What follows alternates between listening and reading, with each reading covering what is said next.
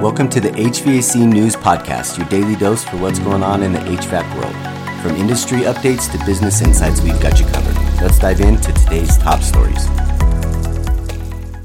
First up, a heartwarming story from Lennox.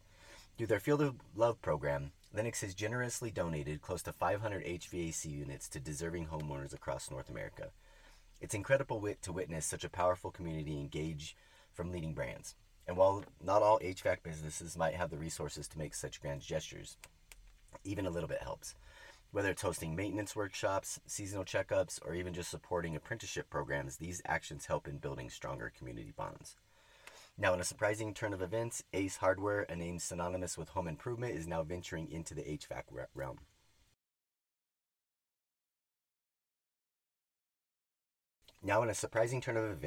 Ace Hardware is now venturing into the HVAC realm. They've recently acquired a dozen HVAC and plumbing companies, including Unique Indoor Comfort. But it's not just about the expansion for Ace. This move hints at a broader vision for them, where values align to offer more comprehensive home services and trying to build a deeper trust with their clientele.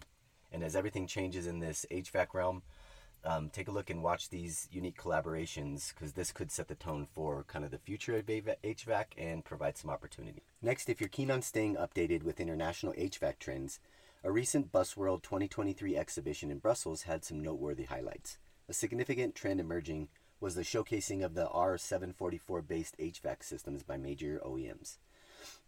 Leading the charge with some of these companies, they've got thousands of these units already installed and operational in European cities, and it's very clear that the industry is leaning toward more sustainable refrigeration solutions.